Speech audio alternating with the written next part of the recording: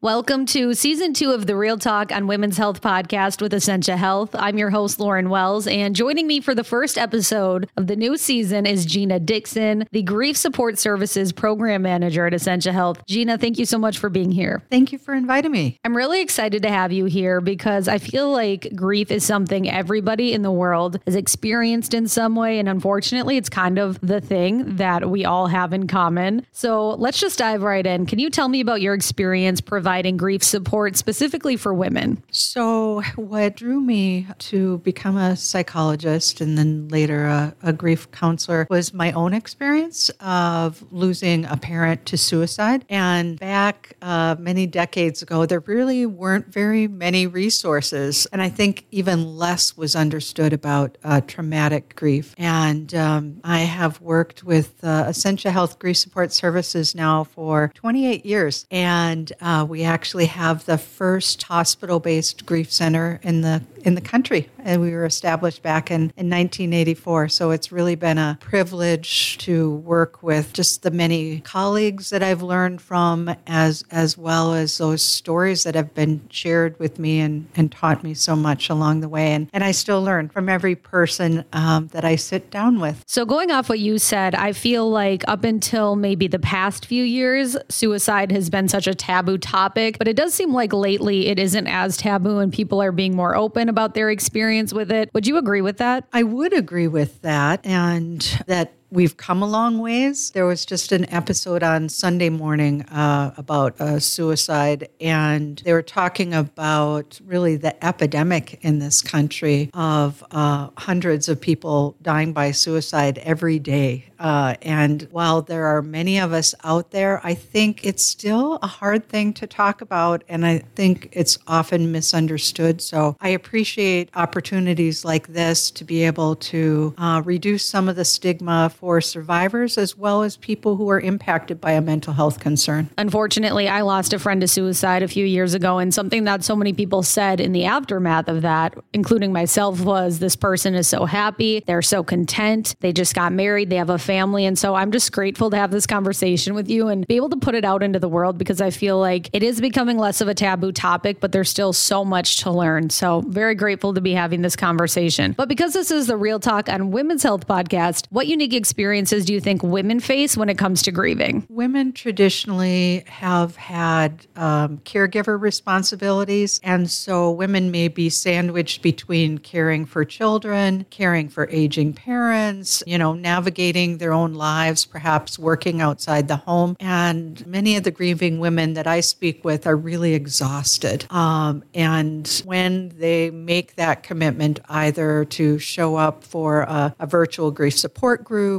or come in for individual counseling, that really can be the beginning of feeling less overwhelmed and isolated in the midst of that exhaustion. But I do hear from people, I'm too busy to take time, too busy caring for others. And I just want to make that plea that when we put our oxygen masks on first, we show up differently for the people that we love. And we, in the long run, will have more energy to do the things that bring us joy in addition to helping other people. But it's hard making that first step. And I hear that a lot from people. I know just from my personal experience, the women in my life, they wear so many different hats. And I'm not saying that men don't, because they absolutely do. But I just know, like, when I'm having a problem or I need to talk about something, I turn to my sister, I turn to my mom. I feel like they understand what I'm going through. And I just know from experience, it is hard for women to put themselves first because they do wear so many of these hats and they want to be everything to everybody. But I also think that when women do take the time for themselves after being really stressed for a while to just take care of themselves and decompress, it makes them better mothers, better friends, better sisters, because you have to take care of yourself first. Absolutely. We learn things from one another. So when we can show up and share our stories and learn from other people's stories, I think that wisdom does help us as part of a community as well as within our own families. So what advice would you give to somebody that is helping a woman who is grieving? Yeah. So I just want to have clarity that the grief therapy that I provide is for anticipatory grief. So for folks that are either facing their own life-threatening illness or caregiving for someone, or bereavement after a loved one or a friend or a pet has died. That being said, you are absolutely correct. There are many different losses people grieve over a lifetime. They may be grieving the loss of finances or a job or a loss of just a sense of a purpose. Even when good things happen, like retirement, people can feel a loss of dreams. This isn't what I thought, my life was going to be like, or a loss of health, and certainly loss of relationships, divorce, and that sort of thing. So being able to understand that loss doesn't get easier with practice. The more losses we have piled on, the harder and the longer that can take to sort some of those out. So to be gentle with ourselves if we're experiencing, multiple losses at the same time. And new losses can stir up old losses. I think of a support group I was leading one day, and there was a woman whose husband had died, and one of the losses that was brought up was that her husband had always wanted a son. They had lost a child early to a stillbirth back, 40 years previously. And later, when she was attending this group and experienced the joy of the birth of a grandson, that stirred those layers of losses up again. So for people to know that that's normal, and that we continue to grieve in waves over the course of our lifetime. There's no such thing as closure. Let's take a topic like infertility, which is another thing that I feel like is becoming less taboo and that more people are talking about, but that also just so many women deal with this every single day. How can someone support a woman that is going through infertility while still being sensitive and not overstepping your boundaries? What would be some good tips for that? So first of all, show up in practical ways. If they have other children that they're caring for, offer to, help in some practical way with chores or caring for other children so they can take a nap or so they can attend a support group, or asking, how can I help you most? What are you needing from me? People might not have the answer for that right away. We can throw out multiple choice. Would it be okay if I brought a meal on Tuesday? And then keep showing up, because very often there's kind of the Jello brigade that comes right after people experience a loss, and people express their condolences and say, call me if you need anything. And about the time when the shock is wearing off and people are ready to start talking about their experience, people stop asking, how may I help? Or how are you doing? And so being mindful of possible upsurge times like Mother's Day or the anniversary a year later of that loss. And also not to be intrusive. It's one thing if you're one-on-one taking a walk with someone to say, I've been thinking of you, how are you doing? It's another thing to ask that question in a, crowded mall with people all around. Right. As a private person myself, how I would respond to that would be really different depending on the circumstances. So having sensitivity to knowing that person as well as you do, but keep showing up and keep checking in would be the big takeaway. And people really appreciate, in my experience, thoughtful acknowledgement of the loss, because miscarriage, stillbirth, infertility can be really misunderstood, and people can say insensitive things like, oh, you can have other children, or, and that baby will never be replaced. And so to avoid saying anything that somehow diminishes this loss or this struggle that we're going through, we don't want to minimize. For me, I know sometimes I don't know what to say. And so maybe I say the wrong thing or I over-explain. But what you just said makes me realize at least say something, show up, keep it short and sweet. It doesn't have to be, a long novel, but say something. That's the most important thing. And I think the other takeaway, sometimes when we're nervous and want to say the right thing, we talk over people. I know I have a tendency tendency when I'm anxious to speak more than I listen. And what grieving people share with me, that the greatest gift that they have is people who can be present and meet them where they're at and listen to whatever it is that they need to be talking about. And so just having some humility that we can't take somebody else's pain away. We can't make it all better. There's no magic words. It's going to stop somebody else's grief, but we can show up and say, I'm here for you. I care about you. I'm sorry this hard thing is happening. So in your experience, what are some common coping strategies women might find helpful during the grieving process? There was research by Ken Doka that looked at different grieving styles that people can have. And I always caution against being really rigid about gender determining what a woman might need or what a man might need, because one, people are people, and there's a lot of diversity out there based on just their cultural background, their own personalities, religious backgrounds. And while society does generally embrace this idea of women having more permission to feel their feelings and talk about their feelings, and that is a more common way that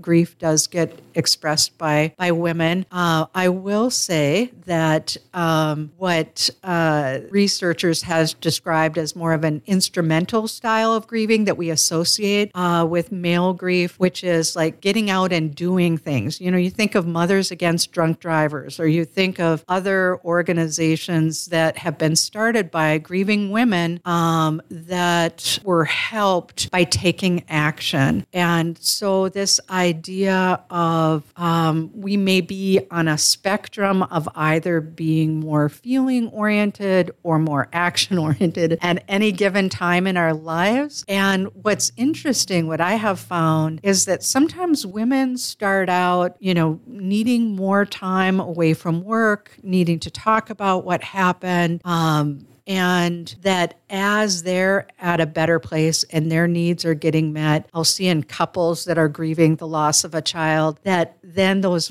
roles can kind of switch a bit, and that maybe the man is more supported or empowered to kind of lean into his own emotional needs. And so just to be aware that that can happen in families, that it may seem like a man's not grieving, but he's out building a cedar chest to put the baby who died their things in. And it's just a different language of grief. And that can be really helpful for families and couples to honor that there's no one right way to grieve, and to be able to communicate what I'm needing right now is. First, we have to figure that out for ourselves, right? What we're needing before we can communicate that. And counseling and support groups can really be helpful in sorting some of that out. I love that you say grief changes over time and that there's so many different waves of grief, because that's true. I mean, I've lost so many people in my life, and you lose them and then you're in shock. But then it's like 5 years down the road when, you're getting married or you have a big life change, something that you've always dreamt of comes true and they're not there. And then that's kind of grieving in a different way. People don't grieve the same way because life changes and you adapt and then you grieve differently. Men and women, I would say, people will experience grief in waves and need different things. And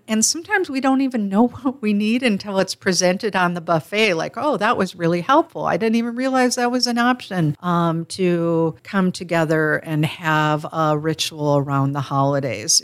I think sometimes people think, all right, you get a funeral and then, you're done. That's all you get. But there are so many ways of creating a new language of love, either within families or within support groups or for individuals, to address those waves when they happen. And for some people, that might be leaning into looking at pictures. Another of my favorite models for thinking about grief is the dual process model. And it talks about grief oscillating back and forth between leaning into the relationship-oriented grief, and also then this restoration-focused here and now. I'm making a sandwich. I'm going to work. I'm getting the kids on the school bus. And for the rest of our lives, we're kind of oscillating back between leaning in to honoring this relationship, feeling our feelings. For some people, that's journaling.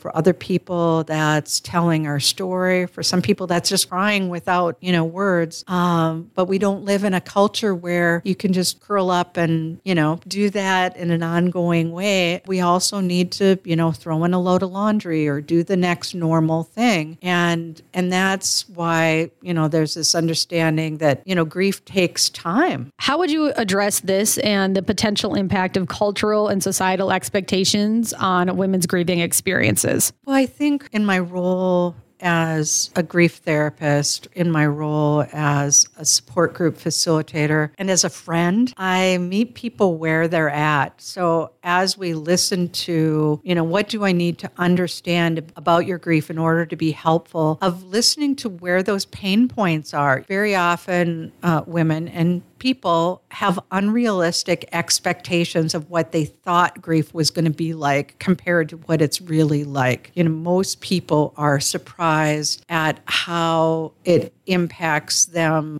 body, mind, and spirit. We think we're going to be sad, or we expect that, we might feel things for a period of time. But I think what often surprises people is mentally how scrambled they feel. There's a wonderful book by Tom Attic. He talks about relearning our world. And this idea for the rest of our life, we're relearning just spaces and how to function in the world without this person. And so providing people time and space and opportunity to relearn their world. And some of that is, if I always called my mom at 4:30 when I was driving from work, what's a new ritual to adapt to, mom not picking up the phone on the other end. And that might mean, talking with mom while we're driving. And a lot of people do that. A lot of people embrace that idea of continuing bonds by having conversations with somebody who's died. Other people make the choice of, okay, can I call a friend instead during that time when I'm really feeling that person's absence. So being adaptive to whatever the learning is that needs to happen for that day to adjust to the loss. This has been an amazing conversation. I'm not quite ready for it to be over yet. I still have so many questions for you. I'm here with Gina Dixon, the Grief Support Services Program Manager at Essentia Health. I'm going to have you back for a second episode so we can make sure we get all these topics covered. But I do want to mention, for more information regarding no-cost grief support groups and other grief resources offered by Essentia Health, you can call 218-390-9777, or you can email griefcenter@essentiahealth.org or visit essentiahealth.org. So stay tuned for part 2 of my conversation with Gina Dixon, the Grief Support Services Program Manager at Essentia Health. And thank you for listening to Season 2, Episode 1 of the Real Talk on Women's Health podcast with Essentia Health.